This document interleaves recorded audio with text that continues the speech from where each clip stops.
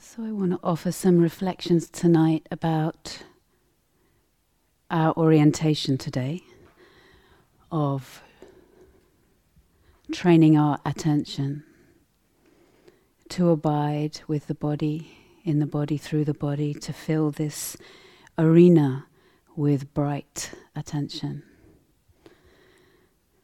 How did it go? I'm going to hazard a guess that for most people in this room, it was very, very challenging at times. And if you are such a person, you are not alone.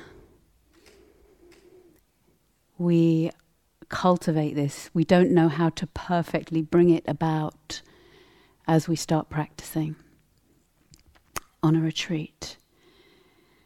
And we will say a lot more.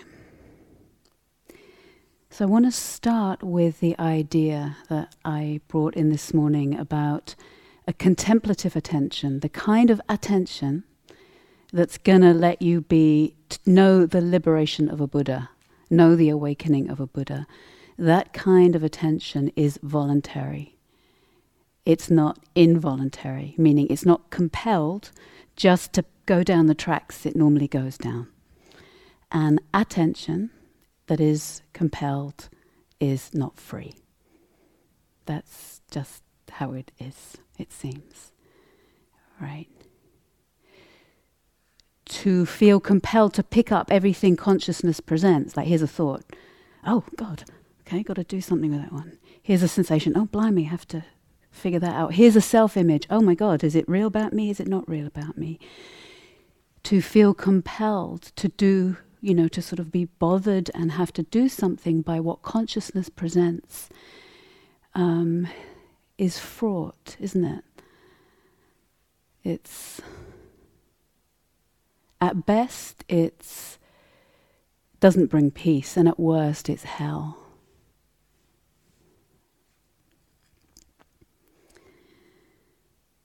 Involuntary attention, where it's not free and it's compelled, it has patterns. We have patterns, and what you will see here, what you can study here, is the kinds of things your attention tends to do. Because it's not exactly the same as everybody else's.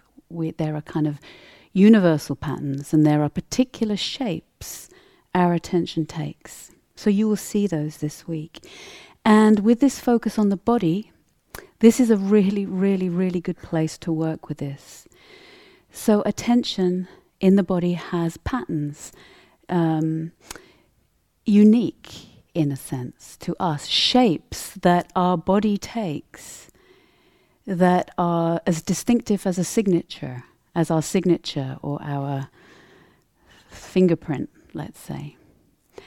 And I bet you know this, everyone here who has good sight, you know that somebody you haven't seen for ages, you can't quite see who it is, but they're at the end of the street, and you can see by the way they walk, by the way their body moves.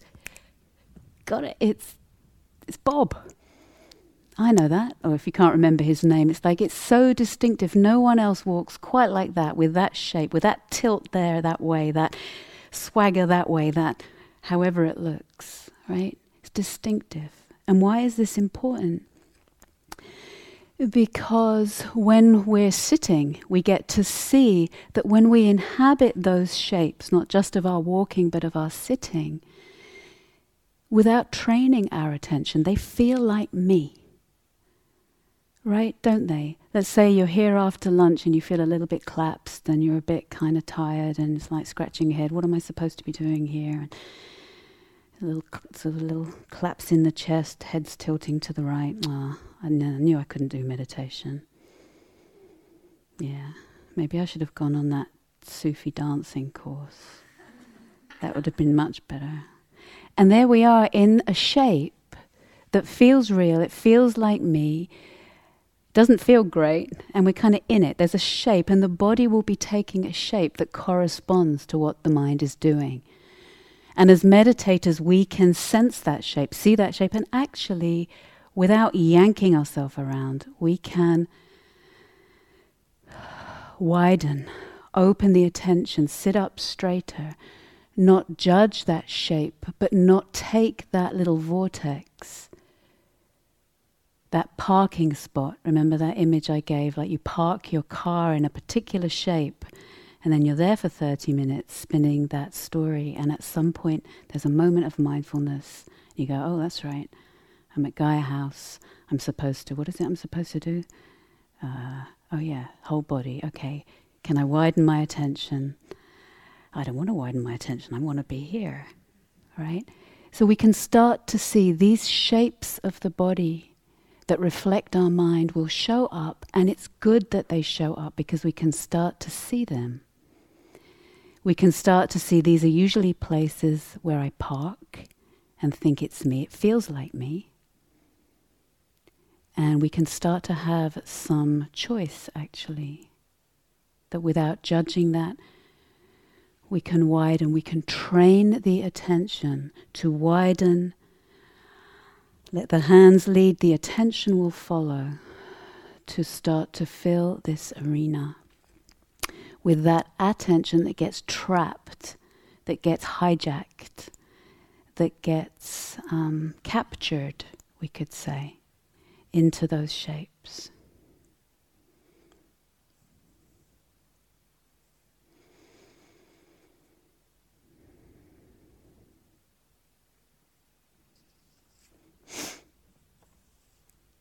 So I want to do a little experiment with you, invite you to do an experiment. Attention is the key here. And it gets bonded to things. Bonded is like glued. It gets stuck in these bodily shapes, in mental shapes. And if you doubt this, think if you have ever had your attention bonded to your cell phone. It's a very easy place for our attention to bond. Attention sometimes, when it's not at home, it's kind of searching something to bond to, something to glue to, something to stick to, something to confirm itself. And I notice sometimes I wake up from a nap these days. It didn't happen 10 years ago. I don't know when I got a mobile phone, but quite late in the modern story, I think. I woke up from a nap the other day, and my phone was there acting as the clock. And I woke up and I saw my attention just kind of in that waking up moment when you haven't quite landed and you haven't quite got your orientation, and poof, pick it up. Oh, there's some colours on the screen that say something about some news item that's coming in this nice red and yellow and blue colour, which I have since found out, which some of you probably know, that they're very particular kinds of ways they attract our attention. Some phones, apparently, you can put on grey, so you're not so compelled. But anyway, my attention was compelled, and there I am, with this new pattern, this new shape, where my attention has not only withdrawn itself from the good earth, from an embeddedness in this place, in this time. It has withdrawn itself from my body and starts to occupy this little region somewhere near my eyes and probably part of my frontal cortex here and my finger. And my cosmos has become very quickly this article about Boris Johnson and my eyes. You know, it happens in a flash, right? In a flash, so fast it can move these days, because things can move so fast. And it's like, hold on, wait a sec, what's going on here? How soon is it that you have the training to go, hey, wait a sec, what am I doing with my attention right now? Where am I offering it? Is this where I want to offer it? Do I have am I voluntary in where I'm offering it, or has it been captured? Has it been seized by, in this case, the clever news folks who know how to seize my attention? Am I voluntary in that relationship with that, or not? And often, without training, it's not. And we can then end up watching too many of these items with the finger, feeling a bit hungover, feeling unsatisfied, unfed. Do you know that feeling? It's not nourished. You're not filled out as a human being. Often feeling kind of undernourished or hungover at the end. If you're not, and it's completely voluntary, good. And this is not an anti-device talk, not at all. Absolutely not. Underlined. So the experiment I'd like to do together is to consider some of the habits of attention that are quite standard for modern people, and just to get you experimenting with those together.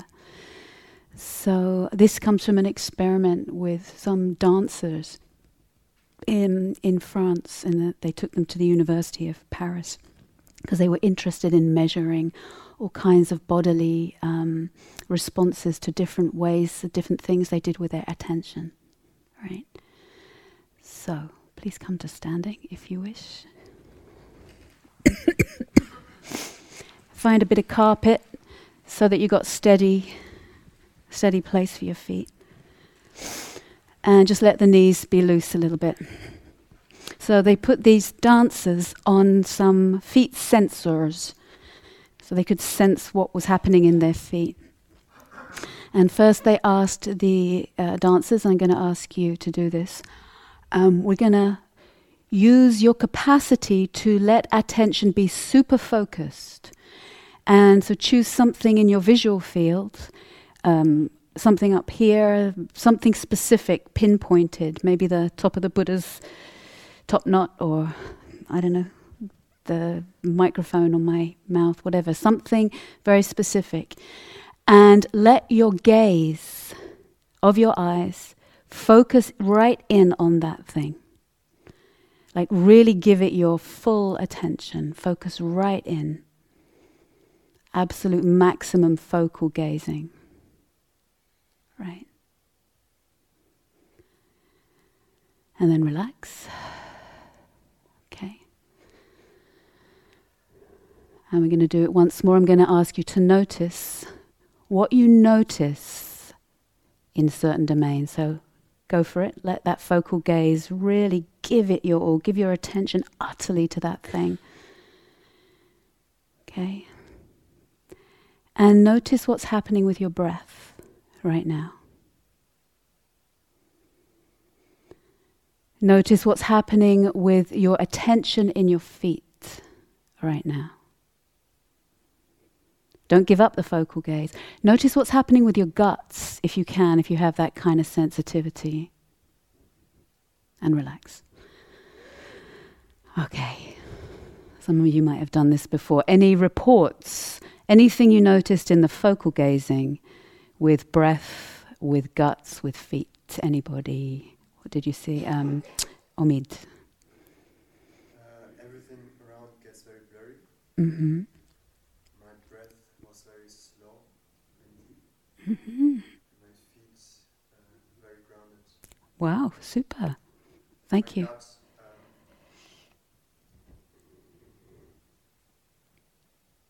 also very strong. Very interesting, thank you.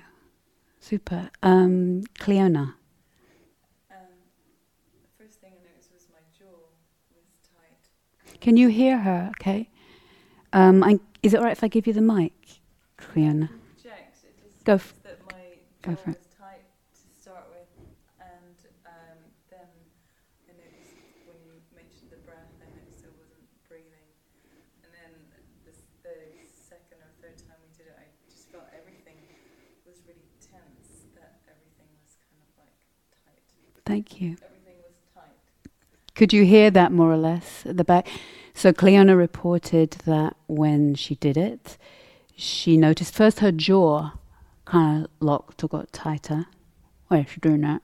Her jaw got tighter. Everything got tense. And I wasn't breathing. Okay, so very different reports, interestingly enough. Anything else anyone notice with that exercise? My breath got quite shallow and quite fast. Mm-hmm. Great, thank you. So breath was shallow and fast. Anything else? Yeah. I noticed that although my breath went very long and deep, it kind of felt very directed. It didn't feel broad or easy. Mm.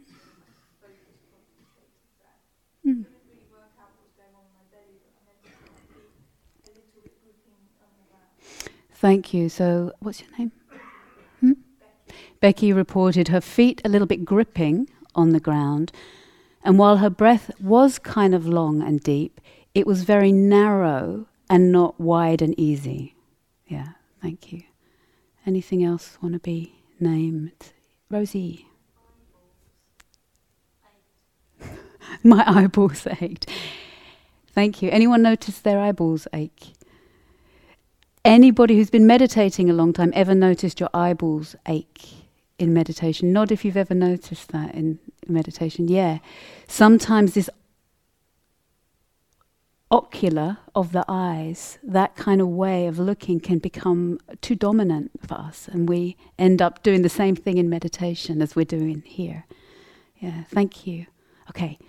So what they notice, and I'm really interested in your experience, good for you to be able to have a focal gaze and not lose all the ground and everything else. Typically what they found was more of what the majority report was, that weight came away from the feet of the dancers, the guts tightened, the breath got more narrow, and they didn't have the eyeball ache category, but I would imagine that might have been in there if they did. So there's nothing wrong with focusing our attention, as we explored this morning. Sometimes it's important to have something at the center, right? But it's whether our attention narrows right into it, which is what a lot of modern people have as very well trained, and have lost touch, more of us at times, with what they call field attention, which is where the gaze widens and opens. So feel your feet. Let the breath be easy. You are the dancers being known. And without focusing, imagine your skull and your whole body actually can be an instrument for knowing and seeing. It can take in the whole field around you. Field of the other people, field of the sound, the field of the ground. It's a wider gaze. It holds the wider view of how things are hanging together. And notice if your eyes start to have the tendency to want to zero in, which is what we can do as animals when we're going for the other animal, for whatever we want them for, right? That kind of honing in, widen that out. Let the skull be wide. Imagine it's not just your eyes that can know, but your whole intelligent organism. That knowing doesn't just belong to the head. And notice what happens with your feet and the weight in your feet. And if your attention narrows again, open it back up again, open it wide again. It will, that will be the habit for most of us. Widen it open. And as you widen it open, check what happens with the breathing. Sense your guts, if you can, the tightening, the loosening, the presence there or absence there. Check your eyeballs.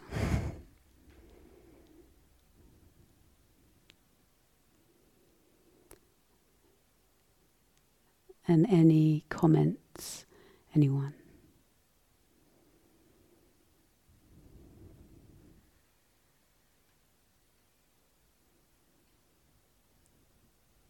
It's like the weight is spread evenly on my feet, whereas before I felt like I was bolted to the ground. Kath, said that before she felt like she was bolted to the ground. In this way, her feet were spread evenly.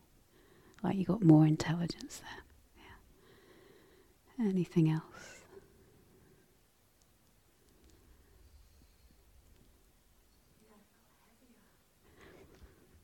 Like you got more gravity weight. Yeah. Yeah, thank you. The focal gaze, when it's restricting and narrowing, it's like we come up and out a little bit. Anything else? Yeah.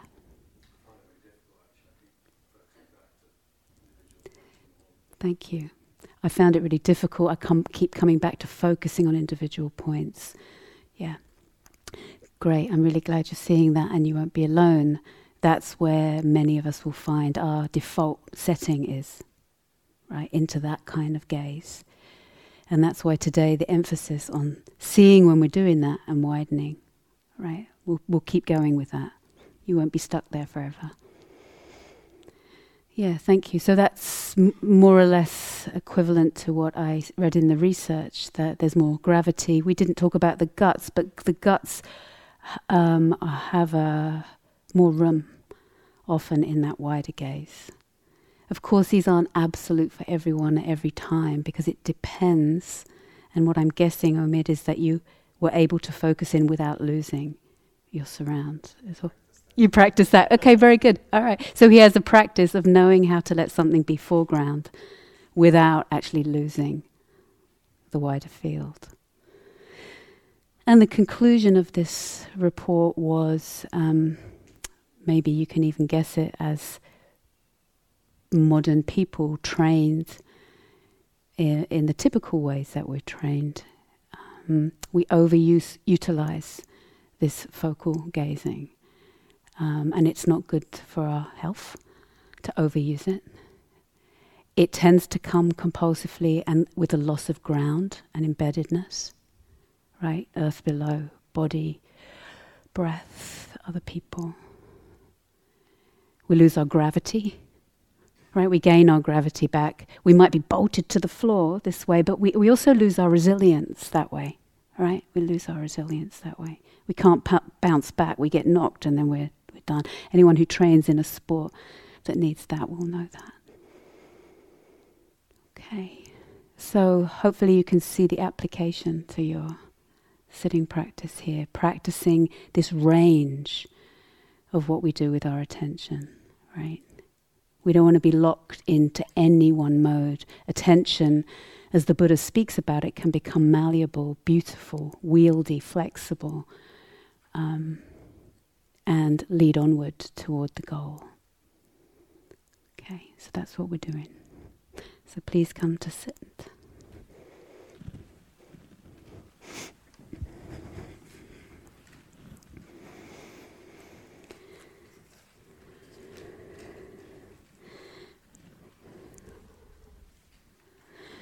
So, with regard to the body and our practice,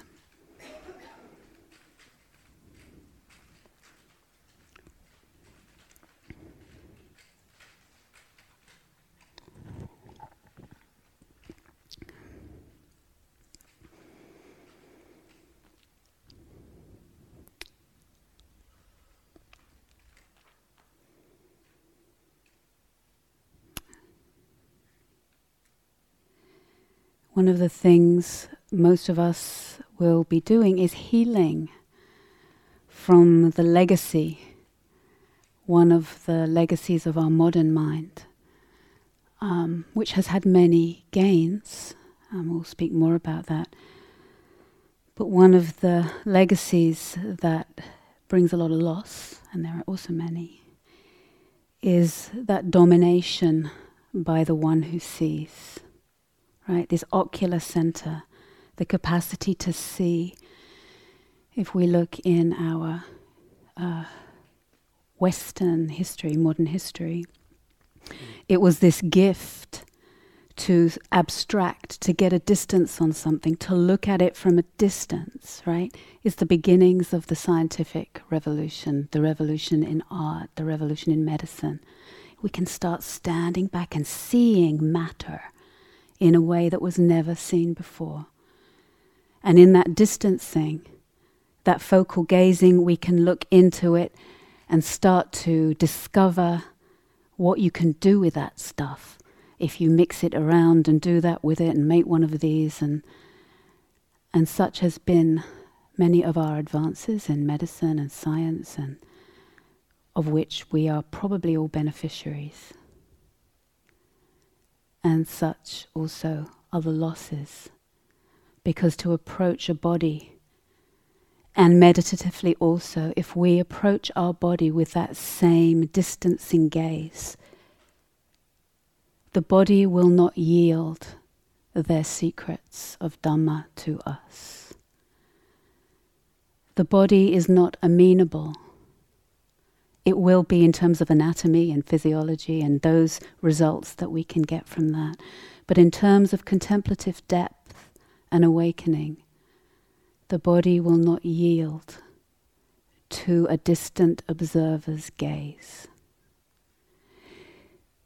We will keep feeling stuck, like, oh God, I got this pain, why isn't it opening, how do I be with it?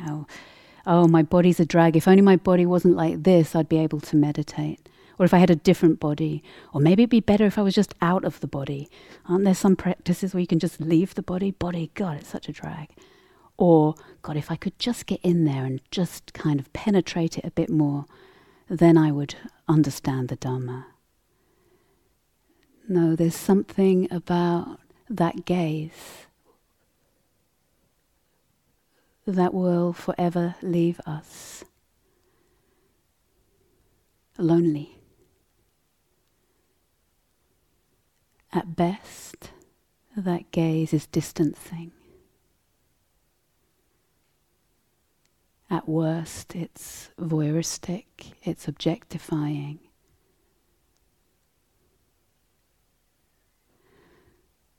So we practice seeing it. We will all have it. We will all have that tendency to some degree. It's not anybody's fault, not at all. It has many benefits.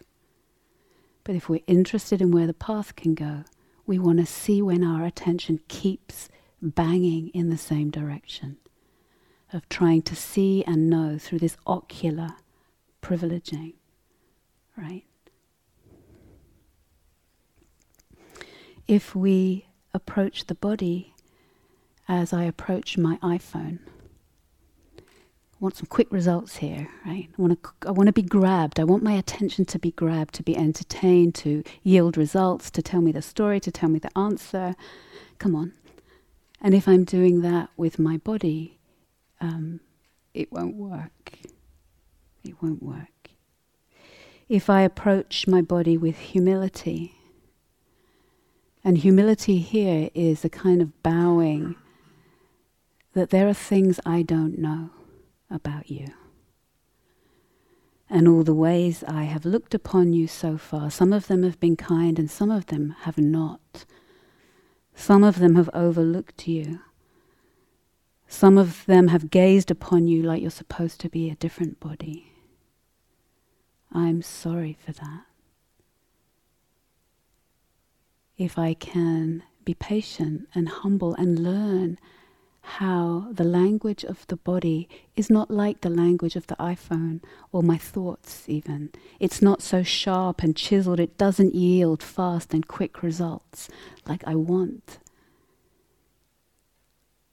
And I learn my way of attending to the body. It learns some humility. It learns to be in partnership with the body, not treating her like a lump of meat that I can drag around to do my bidding. There was this one quote I found. It's a lovely book I read called Intelligence in the Flesh, Why Your Mind Needs Your Body More Than It Thinks, something like that. And the author is talking. In fact, the author was actually on retreat with me in May. It was very exciting. I hadn't read many books last year, and that was one of them. And this is what he said. Long after Descartes, so if you know the history, that splitting of the mind and body there, long after Descartes left us with a theory of mind that is still so very influential, clever people can look upon their bodies merely as irritatingly fallible forms of transport, a way of getting their minds to a meeting, the maintenance of which takes up valuable time and distracts us from the much more important business of having opinions, winning arguments, and making decisions. To change, we're not just to change this, we're not just changing theories, right? Because we could just say now, okay, your body is important, it's sacred, it's whatever. We could say that. But it won't be just about changing the theory. We vote with our attention. What our attention does and where it goes and how it fills out this space, that's how we vote. That's how our worldviews alter and change. That's how awakening opens, by what we do with our attention. This is from a modern philosopher. He said, if the body had been easier to understand, nobody would have thought that we had a mind. If the body had been easier to understand, nobody would have thought that we had a mind. Right? That whole mind-body duality is just a particular story in history at a particular time. It's not an absolute truth.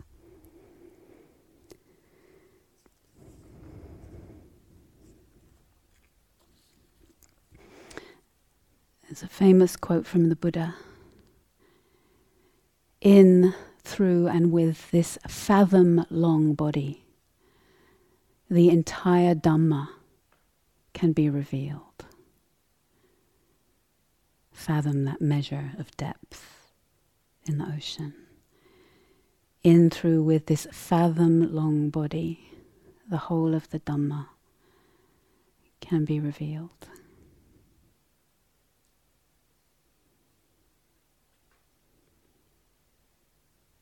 So if we're not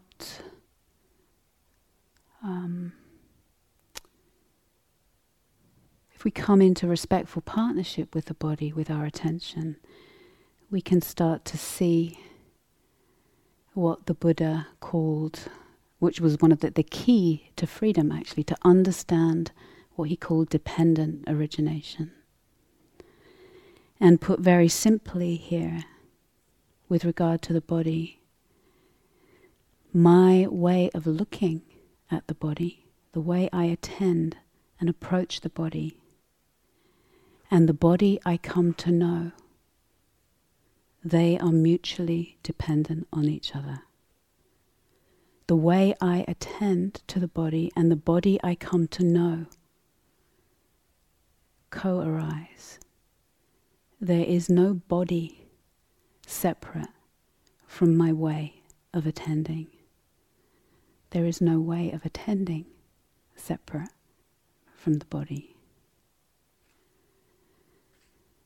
Sometimes when there's pain and discomfort in meditation, or even when we hear the instruction to know body as body, many of us, and I include myself, think, oh, I just have to feel those sensations or come closer to the breath, and the object of the body becomes the all-important thing, and we forget that my way of attending and the body I come to know are mutually dependent.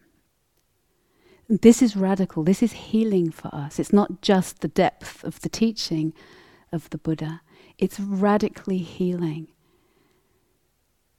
Many of us will have labored under either self-perceptions or cultural perceptions that our body wasn't the right body in whatever way, shape or form. And the body we come to know in practice is not the body of our ideas about body or the self-images or other people's images of our body. The body that we come to know is the body that we know when we descend. For most of us, it's a journey of descending. When we descend into this fathom-long, extraordinary instrument, and our attention is in partnership and curiosity and play and respect.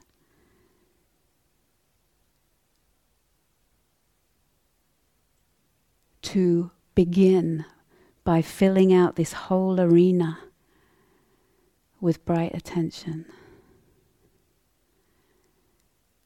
for the healing of it, for the beauty in it, for the restfulness, for the real food. It's real food. As we come here, that one of the gifts of a practice of cultivating the whole body attention is that as we practice it, and you will see this if you haven't yet, you will see it at some point on this retreat. It's nourishing.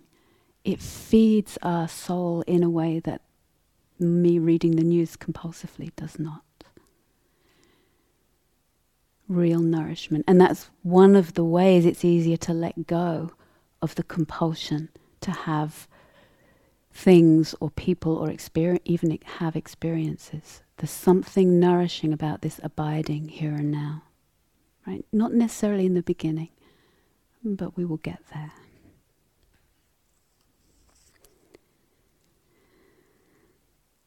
One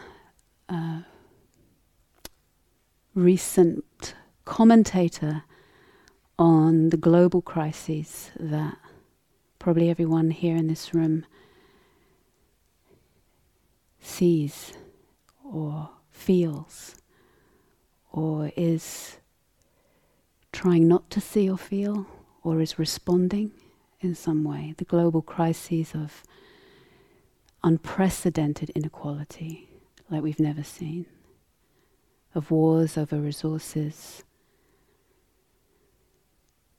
of the loss of habitat and viable home, viable abiding for many animals and for increasing number of human beings due to our own actions, our unstoppable addictions to fossil fuels and greenhouse gases. He describes this as a crisis of disembodiment. That our attention is not separate from that crisis. The crisis of loss of embodiment, loss of embeddedness through the earth, with the earth, in place. The confused relationship with matter, materiality. Knowing perhaps some of us saying, yes, it is important and I must treat it well, but voting with our attention. He calls it a crisis of disembodiment. So our work here, in the moment we've been lost for 10 minutes and we remember it's like, oh, what am I doing? That's right. Can I widen the gaze? Can I let the breath fill this whole arena? Even if sometimes it feels like a drag, sometimes there's pain in the body, sometimes my mind's really crazy and all over the place and I can't be bothered. Sometimes by sensing in and breathing up with the body, it will reveal, and it will show up the places where I'm stuck. It will show up the places of resistance in the body, the hardening maybe in my heart, the tightening in my belly. I might feel discomfort, I will, along the way. Pain is not an enemy of awakening. I will feel those places as this arena fills out. All right? A little bit like, I think of it, like a balloon when you blow it up. And probably did this as a kid, maybe you do it if you've got kids, and then you hold it, but you don't tie the knot, or you do tie the knot, and then sometimes later you manage to untie the knot, which is quite an art, and you let all the air out. And then that little flat orange thing gets stuck in certain places, so when you blow the air back in, it doesn't blow up like it did the first time. Right? There's these sort of pockets that are they're not amenable. They've gotten a bit gummed down. Sometimes it's a little bit like that. We have been used to occupying our abiding in the ways that were our survival style. So there's no judgment. We manage to get through by maybe collapsing a little bit in the chest, maybe puffing out in the shoulders, maybe tilting a little bit, maybe rising off the earth a little bit. We will see those, we will feel those. They can be healed along the way with this filling out. Maybe when we practice, we can see that this restoring of our attention through the body, like some of you may actually find it quite easy to sit, surprising to the rest of us. Maybe some of you find it quite easy to sit and sense your body. The task then is to linger and go further. Can we widen into the pockets? Breathe through the places, the stuck balloon parts that don't want to yield. Like, no, not there. They will show up more. When I first began practicing, it was really, really hard for me to come anywhere near my body. I think I could feel my feet on the ground when I took a step in walking meditation, but I had no sense of the whole body arena, not at all, for all kinds of various reasons. And I would hear the teaching, and I would intend to be with my body, but I would sort of sense a little bit my body, and then ping, my attention would just kind of go back into my head thinking about something, and I would try and drag my attention around and breathe with the body. Wherever we are today in that spectrum, we could say, it's possible. It's all possible, actually. Attention is malleable. It's not who we are. It's workable. It can become beautiful. It can be a trained attention that is not trying to have experiences, but is interested in the understanding and the realization that unbinds the grip and the clinging of that separating, that alienating, that pulling ourselves up and away from the ground, the pulling of ourselves away from each other.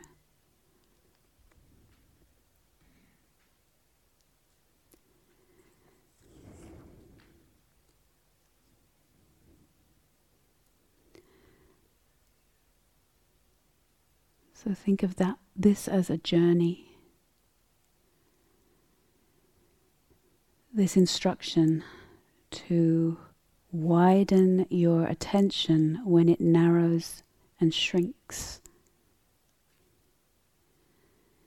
This is a journey in the tradition that is called the journey of samatha, of calm abiding, of the unification of the whole arena.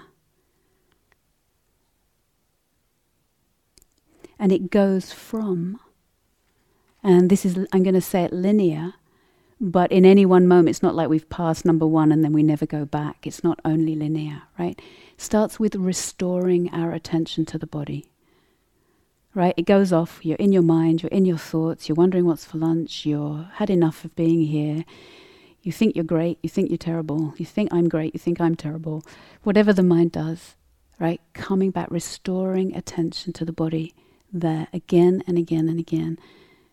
Restoring attention and widening to learn how to fill this arena with breath, with bright attention. So restoring. Then we may notice that there's a soothing quality that comes. It's what psychologists might call a kind of regulating our nervous system. Many of us have nervous systems that are either jittery or we have some trauma, perhaps, or keeps flying out. That capacity of restoring attention to the body, while on the one hand it might reveal some of those places, when we don't shrink around them, but widen and ground and settle, we can soothe the flickering, agitated, helpless, distressed, terrified, lost flickering, that darting. Soothed, calmed, like regulated, like restored, like there's arms around us, bigger than us. It's like, oh, phew. So restoring, soothing, steadying. It steadies the mind. As we come to the body, our mind slows down. When we're occupied up here, it's all quite fast, the mind, and we just think the mind is fast. As we come deeper into the body and settle and steady, this can slow down. This will slow down. We can see it more clearly.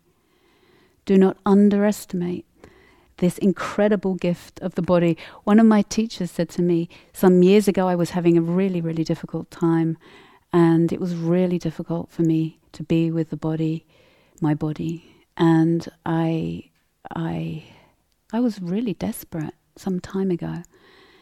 And I said to my teacher, I can't stand it anymore. In that way, I don't know if ever of you have ever felt that point where I don't want a body, I don't want to be here, it's too hard.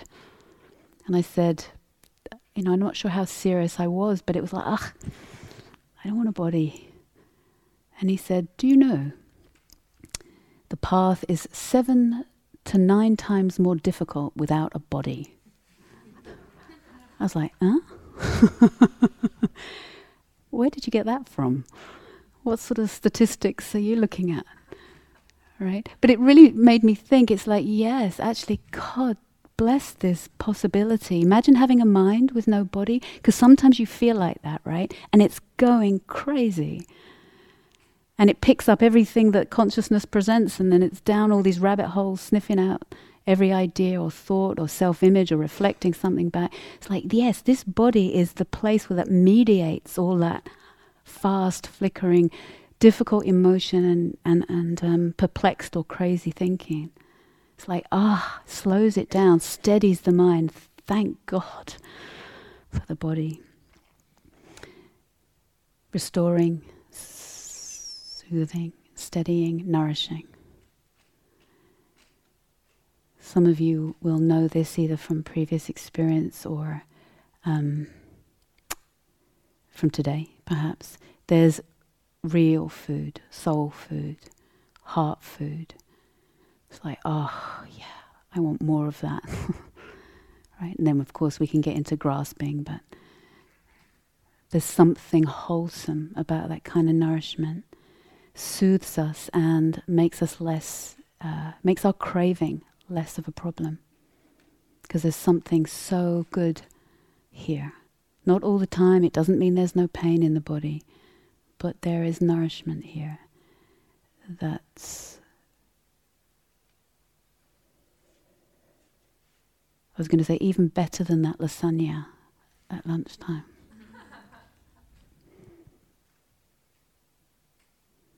Suffusing. It's a really nice word in English.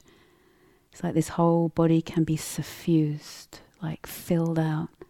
Like if you put some ink in a glass of water and that blue ink goes whoosh all the way through the whole glass of water. It's like this whole body and the space around the body can be suffused with bright attention. And that's very healing.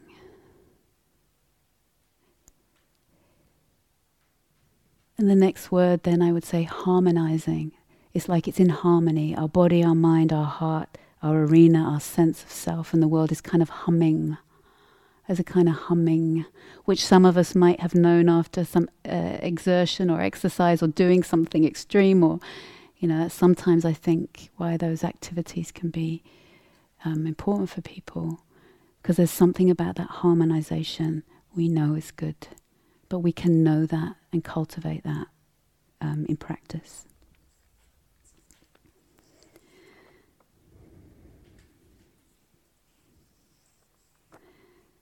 So I'm just going to skip some of this.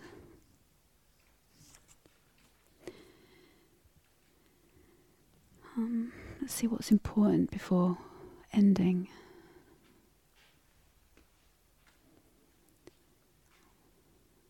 What I think is important before ending. I don't know. Hopefully some of it will have resonance for you. Maybe just sense your body right now. Because even our listening, our listening can become very tight. We listen with that same kind of gaze, so to speak. What would it be right now to listen as if the whole instrument of your body is the intelligent one who knows, who hears, who senses? It's not just some idea that what knows is located in the head center. Imagine or sense that you're hearing the teaching not just from your ears, but those ears, and I believe they have pathways, as all the senses do, right through to the center of your body, to the heart. And that you could listen from this center of your whole body and abide at home. You don't have to do anything about my words. You don't have to like them or dislike them. I mean, you can. But there's something abiding that is hearing, that is breathing, that doesn't go anywhere. With your weight given back to the ground, you can be upright. Your attention can fill the whole arena of your body, right through to your bones. Imagine, right through your cells, your blood, and all the spaces in between your organs. Imagine filled with bright attention, restoring that gift of attention that gets captured by what calls the loudest, by what is most familiar.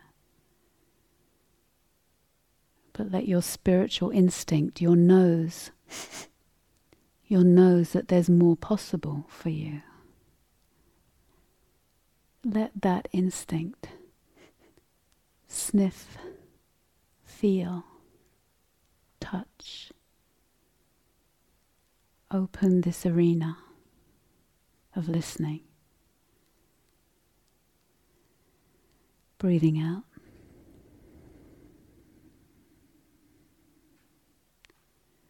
Imagining you're being breathed up from below.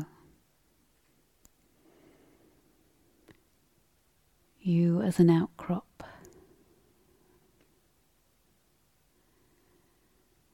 An outcropping of the ground.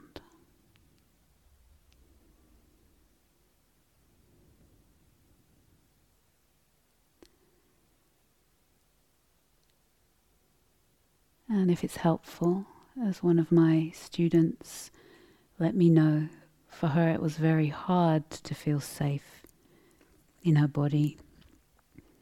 She would go up onto Dartmoor there, and she wasn't an outdoors kind of person originally. And one day in her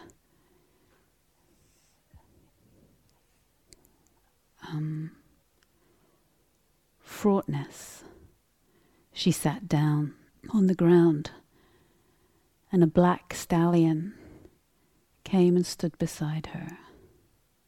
For 20 minutes, he rested his face near to her, and then he nudged her into the herd and took her to the white mare.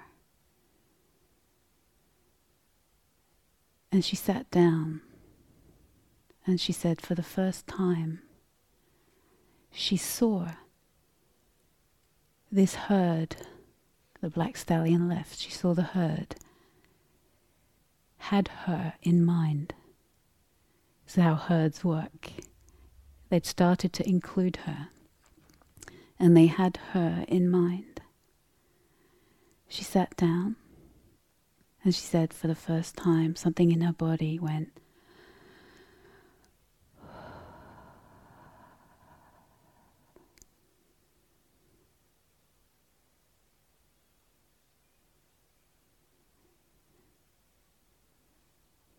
so whatever for you is a being with a body and eyes, or a being without a body and eyes, the being of the earth, of the trees, the horses, or if there's a person or someone in your life or a figure whose gaze you trust, who does not look upon you as an object, as something to fix or solve or do something about or gain from, in whose company your defenses relax, who you let in, who gets in, because they see that there is much to you. They see your dimensionality. Yes, they see your pain. And they see so much more. Dimensions and levels to this extraordinary one called you. And in their company, you breathe out. You give your weight back to the earth. You get a taste of abiding. And your instinct sees that the path is opening for you.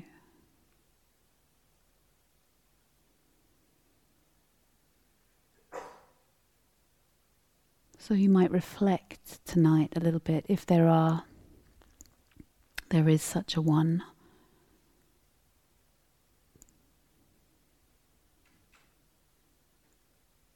This was not easy for me also in the beginning, which it may not be for some of, maybe for some of you difficult. But be open to that possibility. In whose presence, human or more than human, alive or not alive,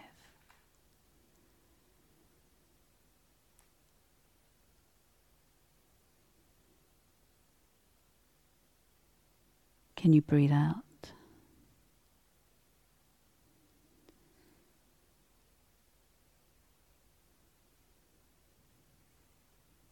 Can you rest? Can you recognize that you are seen?